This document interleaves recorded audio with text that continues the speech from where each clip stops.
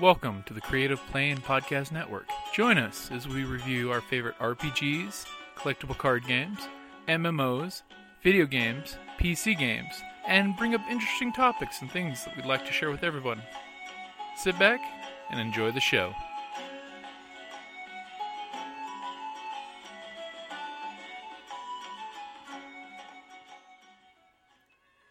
Hi, this is Kelly, aka Trixie from Ragnarok and Roll, a Scion to Ragnarok story, and Tilda Wimblewick from D&D Journey of the 5th Edition.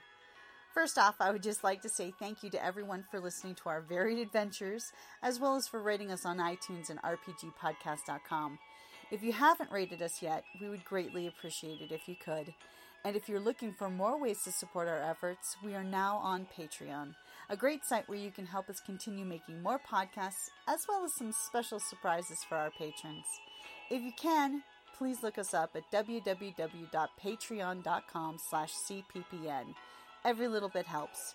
And again, thank you for listening. Welcome back to the Creative Playing Podcast RPG A Day 2015 Challenge. It is August the 25th, which is Favorite Revolutionary Game Mechanic. I would have to say it's a tie. I am tied between these two different game mechanics. For one, for D&D 5th edition, I'd have to go with the inspiration. Granted, for a lot of other game mechanics, this isn't a new revolutionary thing, but for D&D, it is huge that D&D is bringing that into the play. Basically realizing that other companies are doing the ideas, so D&D needs an interesting way to kind of reward/force players to roleplay. That way, if you're playing to one of your aspects, you're getting an inspiration point that not only gives you a +1 or 2, but it actually gives you an advantage on a roll. You roll 2d20, you get the higher of the two rolls. So for D&D, I definitely like to say that is my favorite revolutionary game mechanic.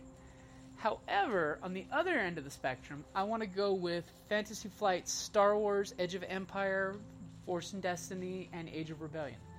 Their game mechanics with their dice are revolutionary. I mean, literally, I remember when Edge of Empire's beta came out, and people were scared shitless because their dice had no numbers on them. There's just a bunch of funny symbols. Now, once you get them, and you roll them, and you shake them, even recently in one of our Star Wars games that we're playing, the group, I've got a friend of mine who decided to just start role-playing. We call him Mr. Pink.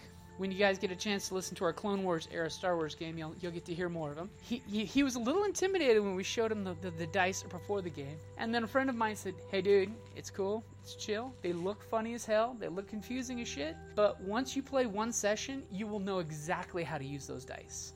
And it's true, pretty much, just to make life easier on everybody, I have a few cheat sheets that I've made up, so that way when you roll and you get despair, or you get threat, or you get tons of advantage, you have an idea of what you can and can't spend those for to help speed up the gameplay.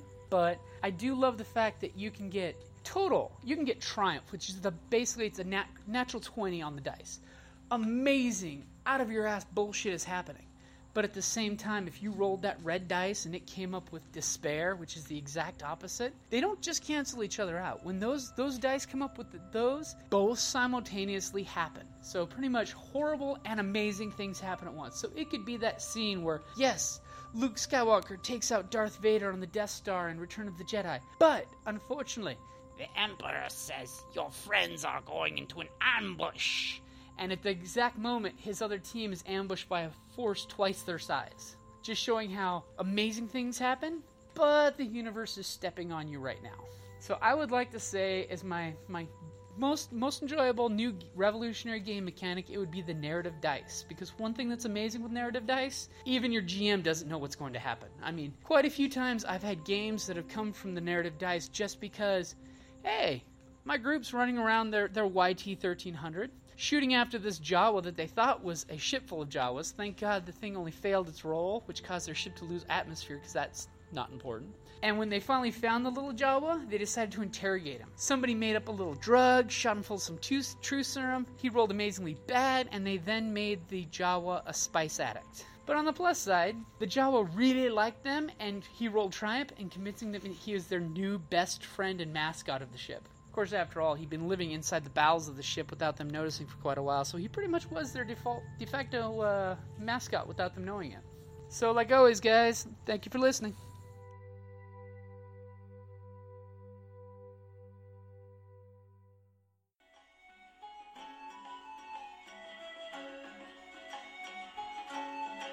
Thank you for listening to the Creative Play and Podcast Network.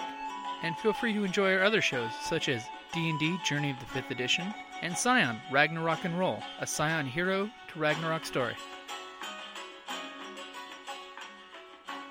Thank you for listening.